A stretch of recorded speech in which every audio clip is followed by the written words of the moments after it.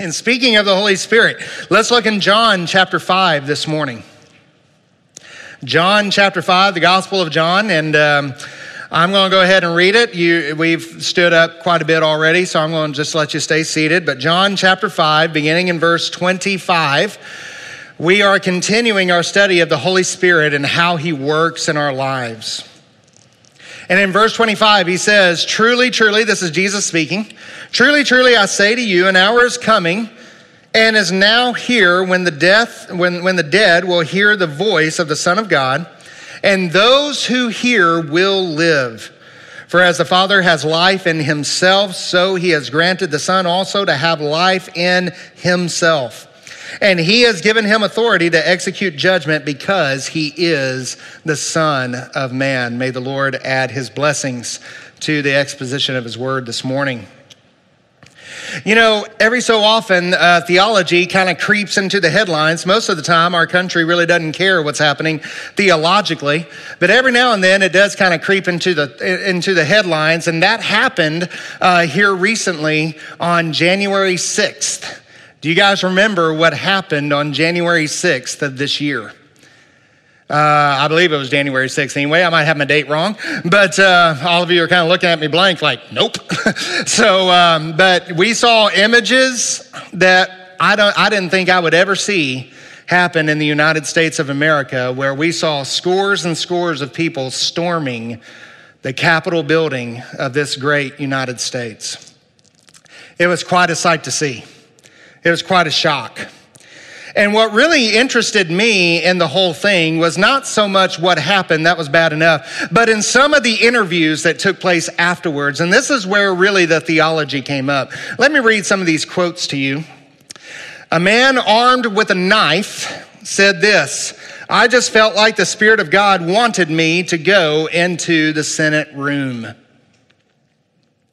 Another gentleman said, "God told me to break the glass of the door and rush in." Another man said, "I checked with the Lord 3 times. 3 times I checked with the Lord. I never heard a no." Boy, don't you wish, all of our answers came like that? Well, she didn't say no. So, I asked Roxanne out on a date the first time. She didn't say no, so I showed up at her door to pick her up, right? Don't you wish all of life worked like that? It doesn't. It doesn't at all. All of these guys believed that the Spirit was working through them to take over our Capitol building and, quite frankly, insurrection, breaking the law, which, by the way, the Spirit will not tell you to do that. Let's just get that in the open. But that's just one example of the confusion of how the Spirit works in our lives. Amen? That is one example of the confusion that Christians have when it comes to how the Holy Spirit is working and active in all of our lives, and among many other examples that we can give. But we need to ask, for our sake, for Calvary Baptist Church, how does the Spirit work, and what does it look like when he is working in our lives? We need to be absolutely clear on that so that we recognize when the Spirit comes and when he is working, we know that the Spirit of God is moving. We need to know that. Amen? And so I told you last week, there is a basic framework that we follow, that the Bible teaches us, that the Father wills our salvation, the Son accomplished our salvation, and the Spirit applies our salvation to our lives. And that is the framework that we need to understand. And trust me, breaking and entering and breaking the law has nothing to do with the Spirit applying our salvation and making us more like Christ, unless they are telling us to do something that is against the Word of God. That's the only exception to that.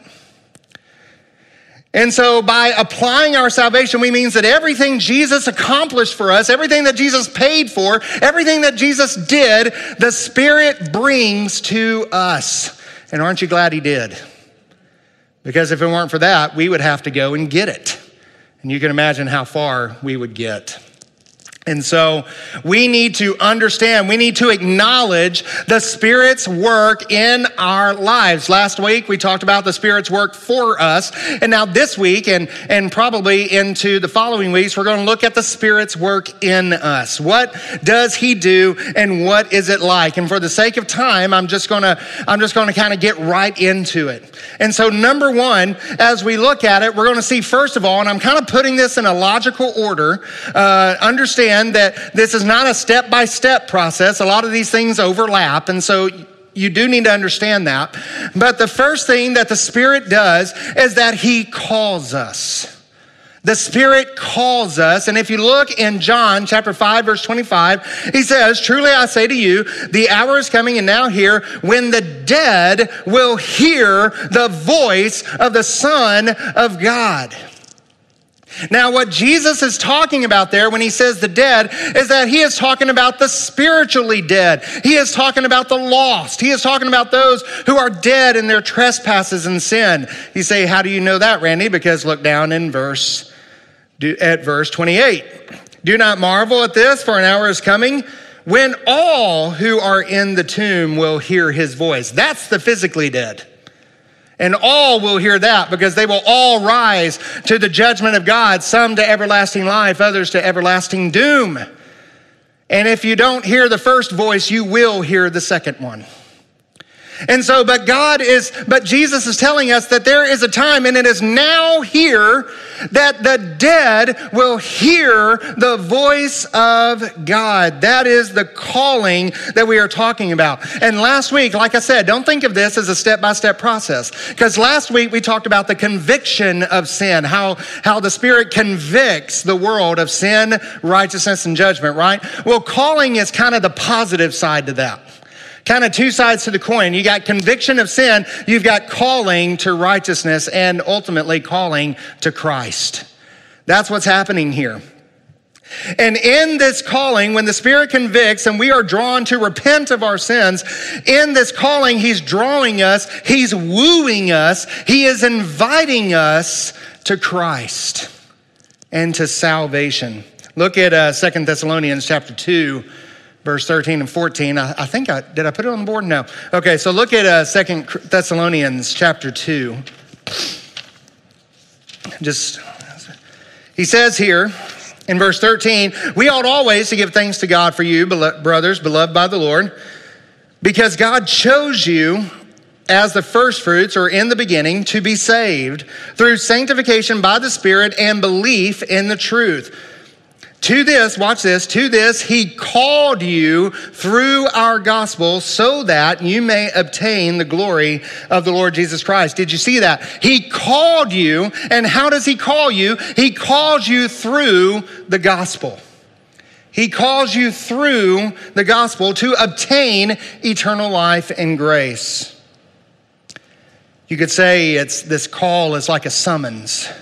It's like when a man puts together a great banquet and he goes out and he summons everyone in the kingdom to come. And you remember the parable, no one came. And so what does he do? He tells the servants to go out and individually go to the highways, go to the byways, but each and every one call them and bring them into the banquet, for my great banquet hall must be full. You remember that? That's a parable of the calling. You have kind of the general call that goes out for everyone to believe. And then you have what we call the efficacious call that goes out and calls people and woos them into salvation. It's an invitation. In fact, it's an appointment. It is to call someone by name is how it's used. You could say that it is to appoint someone. That's why Paul in Romans 8, verses 14 and 15, here's what he says: "For all who are led by the spirits of God are sons of God." And watch this. He says, "For you did not receive the spirit of slavery, but you have received the spirit of adoption as sons, by whom we cry, Abba, Father."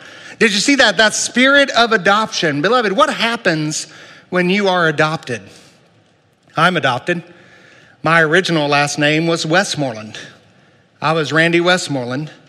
And then my stepfather adopted me. He stepfathered me, and he also adopted me. And in that process, I was appointed into the Scott family, and now I carry that name.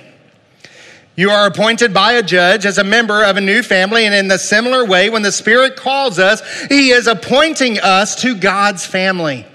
He is appointing us, He is summoning, come, and calling us to faith. And there's a lot more that I could say with that. But when the Spirit calls, a lot of these guys that we quoted said the Spirit was calling me to do something. But the question is, when the Spirit calls, what does it look like? What does that mean practically?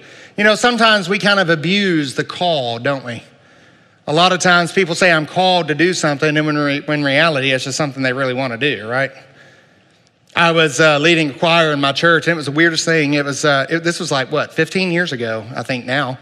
I was leading a choir, and this particular choir felt like they didn't need to practice. They thought, if you just sing all the old songs, we know them, we don't have to practice, and we don't have to give it any more time. Isn't that a great way to serve the Lord? Just bear to meet the minimum, And so obviously I had a problem with this, so I kind of canceled the choir. And obviously that made a little waves. And so when one lady came up to me one time, I'll never forget what she said. She said, well, brother, by you doing that, I'm called to sing in the choir, and you took it away. And I said, well, let's do it again. Let's, grab some of the ladies and such. We'll get together 4:30 to 5 on Sunday afternoon. We'll go over some stuff. And she goes, oh, brother, I'm not called to practice. Yeah. People can't abuse the call, don't they? A lot of times they just say that I'm called to do something that they just want to do, or I'm not called to do something I don't want to do, right? And so what does the call actually look like? Let's go back to our text. What did Jesus say? He said, truly I say to you that the hour is coming and now is here that the dead will hear the voice of the Son of God. If you want to know what the call looks like practically, there it is. You recognize the voice of God, specifically through the Scriptures. As the Scriptures are explained, as the Scriptures are read, as the Scriptures are taught, you begin to recognize God's voice. You begin to recognize God's truth. You begin to understand it. You begin to understand how it applies. You begin to understand that you're accountable to it, and you begin to love it. You start to see it clearly. You start to know what it is. You begin to hear the voice of God in the Scriptures. Look at 1 Corinthians chapter 1, verses 22 through 24. He says, for the Jews demand signs and Greeks seek wisdom, but we preach Christ crucified, a stumbling block to Jews and folly to Gentiles. But to those who are called, both Jews and Greeks, Christ, the power of God and the wisdom of God. And when you begin to hear the gospel and you begin to understand that this is the very wisdom of God, you begin to understand this is the very power of God, my brothers and sisters, you are being called. Amen? That's what it looks like. Both the power and the wisdom of God. God's word, preaching and teaching is no longer foolish to you. The gospel of Christ is no longer offensive to you. Your heart is changing and you begin to love it. You begin to hear it for what it is. John 10, verses 26 through 28. This is what he means. In fact, we're close by. Just look at that real quick. John 10, verses 26 through 28. He says, you do not believe because you are not among my sheep.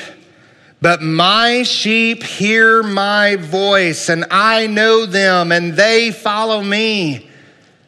By the way, in our continuing life, you want to know how you're hearing God's call? Because you're following Jesus. Jesus never broke into the White House. Jesus never did any of that. I give them eternal life, and they will never perish, and no one will snatch out of my hand. Beloved, that is the call of the Holy Spirit. Let me ask you a question. Is that you this morning? Maybe the word is beginning to open up to you. Maybe you're beginning to understand it. Maybe you're beginning to hear it for the first time. 1 Corinthians chapter 2, verses 14 and 15, it says that the things of God are those who are, let me just go there. I'm going to butcher it. 1 Corinthians 2, it says, the natural person does not accept the things of the Spirit of God. They are folly to him, and he is not able to understand them because they are spiritually discerned. The spiritual person judges all things, but he himself is to be judged by no one. Beloved, the natural person does not receive the things of God, nor is he able to. Are you finding this morning that you are growing in your ability to discern the wisdom and the power of God? Then you are being called. You are being called. And what does he call us to? The Spirit calls us, and the Spirit regenerates us. That's a big word. The Spirit regenerates us. Regeneration. Can we say that out loud together? Regeneration. Yeah, there you go. Boy, didn't that just warm your heart? But look what Jesus says. He says that the dead will hear the voice of the Son of God, and those who hear will what? Will live. And that is the regeneration of the Spirit. And that is that we receive new life. Now, in the last 80 years, the language of regeneration has become the primary way in our culture to refer to salvation in Christianity. And there's different ways that the scriptures refer to this. It talks about the new creation, talks about the new self. Here in this text, Jesus is using the language of resurrection. But the most popular, probably because of the work of Billy Graham, is that we are what? Born again, right? The second birth. And that is the summary of the doctrine of regeneration. Regeneration is when God imparts new life to the believer. It happens at the moment of salvation. It's not a process, but it is instantaneous. Now, conviction is a process oftentimes. But when you get new life from the Holy Spirit of God, it happens at the moment of salvation, that you are now a new creation. The old things have passed away. Behold, everything is now new. Beloved, you're not defined by those things that you did when you were lost.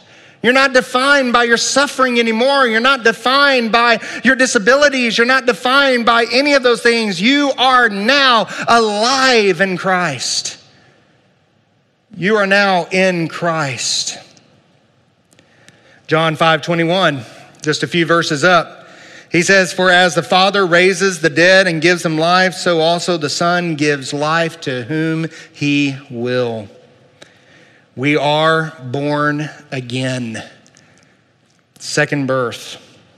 And the primary passage of this, I don't think would come as a surprise to anyone. That is John chapter 3. This fascinating conversation between Jesus and Nicodemus, and I'm not going to do the whole thing, but Jesus tells them in no uncertain terms, unless you are born again, you cannot see or enter the kingdom of God, verses 3 and 5, unless you are born again. You know what's so sad is that today, born again has become a part of our cultural language. Born again Christians are now associated with political and far-right ideology and views. It's now a political and sociological term that is used in the news and in the media to talk about alt-right and those kinds of things. In fact, most experts today, if you look up, psychological experts, whatever those are, today, they'll say that it is an intense psychological experience. It's like a cathartic experience to give someone the boost they need to leave behind the things that are tearing apart their lives. Maybe it's drugs, alcoholism, depression, etc. It's a social economic process for those who need such a thing. Some of them even refer to it as a transcendental hallucination. These are the experts of our day teaching us what we are, what it means to be born again. It appeals to someone who desperately needs a fix in their life. If you're in prison and you need to be reformed, you can be born again. If you are someone who needs to fit into a crowd, you must, you have this born again experience, so that way you are accepted as part of the group. It's for those who need acceptance, for those who need a boost to get out of life habits. It's for those who need to turn their lives around. You know what's amazing? is that in the primary text in John chapter 3, where Jesus, the only time on all the Gospels that Jesus uses the phrase born again, he tells this to Nicodemus, a man who fits none of those categories. None whatsoever. He's a deeply religious man. He's a leader in the community, a deeply moral man. He's a deeply righteous man. Everybody recognizes him as a religious leader. If you looked at who is the example of someone to follow, everyone would look at Nicodemus and say, Nicodemus is the one who loves God the best and follows him. And yet Jesus looks at this perfect example of a righteous Jew and he says, you need to be born again. Nicodemus fit none of those categories that our so-called experts tell us today. He's not someone who's in the dregs of society. He's not depressed. He's not on drugs. He's not even irreligious. He's at the top of society, deeply religious. And yet Jesus says, you must be born again. So what does being born again feel like? How do I know that I've been born again? You know, some experience a deep emotional experience. For some people, it is cathartic, but not always. Not always. For some people, they feel a deep relief of their struggles, but that's not always the case. You know, when I was a youth pastor somewhere, and I overheard another pastor talking to a teenager, a young lady who was struggling with her salvation. And he says, well, what did you feel whenever you asked Jesus into your heart? She was 4 years old. She don't remember. And the bottom line is, if she remembered that, she probably wouldn't be struggling with her salvation. So, not a good way to give people assurance. You may feel deep relief of your struggles, but that's not always the case. Scripture refers to it as a new heart. What does that mean? New heart. Remember what the heart is? It's the center of our thinking. It's the center of our affections. It's the center of our will. And Jesus says that when you are born again, you get a new heart. In fact, the promise of the new covenant, Ezekiel 11:19, says this, that I will give them one heart, a new spirit I will put within them. I will remove the heart of stone from their flesh and give them a heart of flesh. That is being born again. Your stony heart, your hard heart is removed by God, and in its place comes a heart that is soft and mendable and moldable by the Spirit of God in your life. Your mind is changed from rejecting God's word to accepting it. We saw that in the text we looked at earlier. Foolishness to the Gentiles, stumbling block to the Jews, that's a hard heart. But to those who are called, both the power of God and the wisdom of God, that's a new heart. That's what a new heart looks like.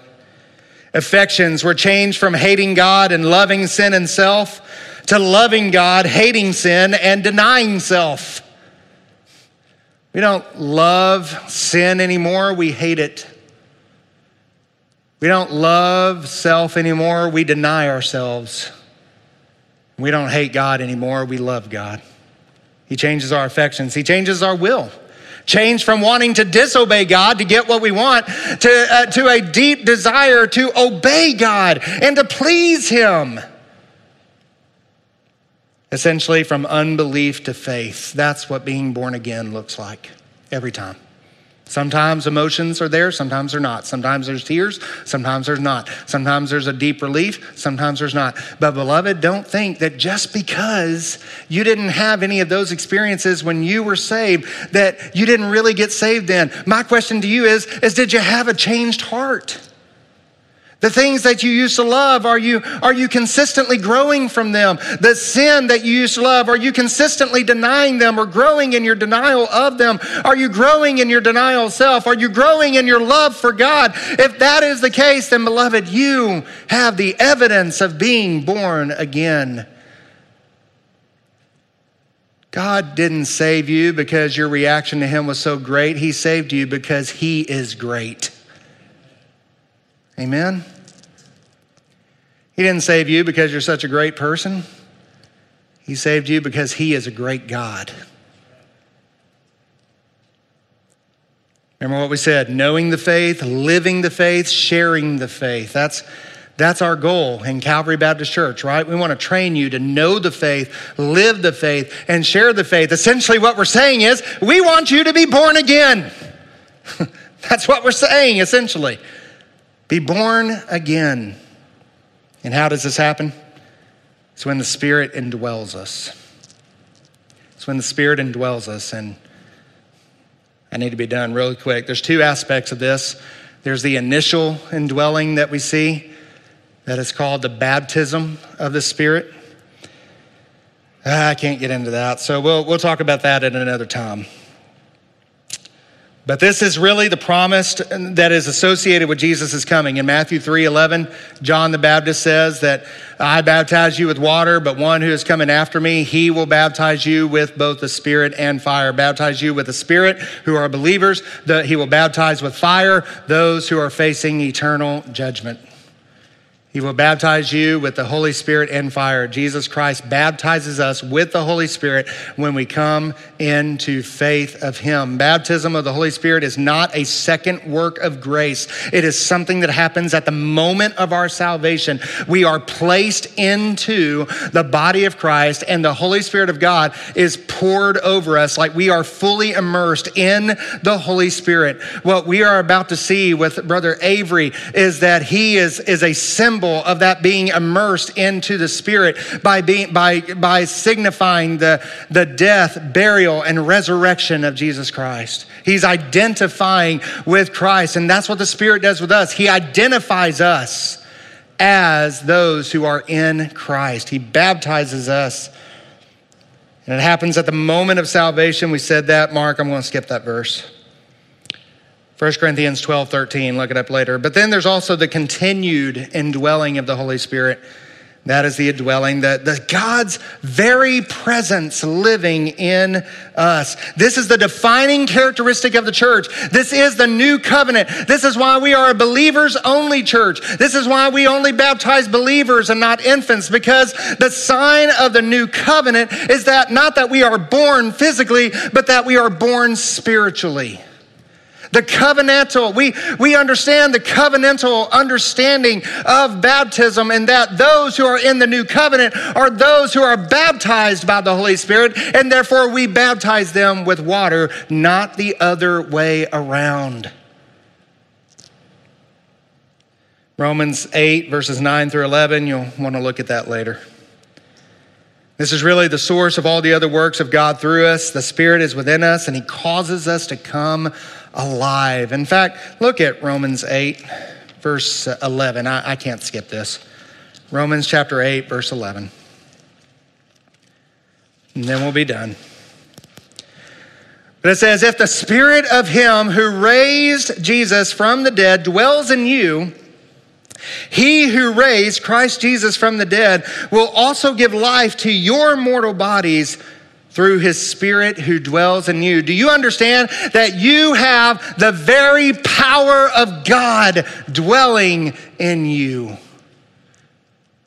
For holiness, for witness, for ministry.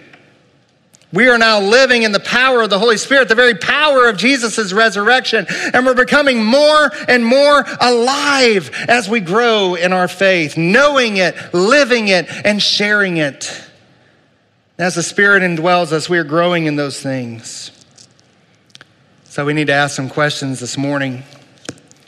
Are you growing? Let me ask you this, and I'm just going to ask you to bow your heads for a moment as you consider these things. Are you growing in your dissatisfaction and hatred of sin? Are you growing in that? Are you growing in your ability to deny self and give of yourself to Christ and others? Are you growing in your love for God? Are you growing in your appetite for God's word?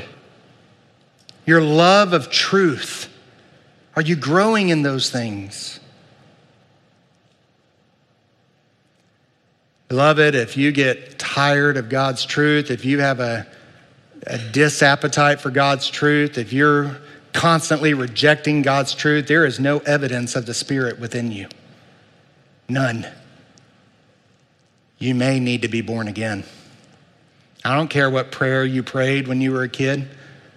I don't care how wet you got when you were baptized. If you have no fruit, there's no reason to believe you have the Spirit. And beloved, maybe this is your morning. Maybe this is the time the Spirit is calling you. Maybe for the first time, you're becoming aware of your sin and you are becoming aware of God's word. And you're increasing in a desire to respond to it. Maybe that's you right now. And I would beg you to respond. You cannot grow as a Christian without the Holy Spirit. You cannot grow without Him in your life. So how can you do that? By feeding your soul. Avail yourself to God's means, the word, prayer, worship, fellowship with God's people. You cannot grow in the Spirit. You cannot grow as a Christian while ignoring His means. Can't do it. So I pray everyone in here, I pray everyone under the sound of my voice, either here or online, that you are growing in the Lord. And if you're not, I'd like to talk to you. Maybe we need to have a conversation. Let's pray. Our Father, we thank you so much for your being with us this morning. I thank you for the ministry of the Spirit. And Lord, I pray that if there's one here this morning that the Spirit is speaking with, I pray that they would not resist. Lord, I pray that we would not resist the Holy Spirit as the Israelite fathers did. But I pray we would listen to the words of Stephen, that we would be born again and we would heed your call and we would know Christ. And if there's one here this morning who needs to do so, I pray either through the word spoken or through the word seen in this ordinance, I pray they would come to know you. It is in your name we pray. Amen.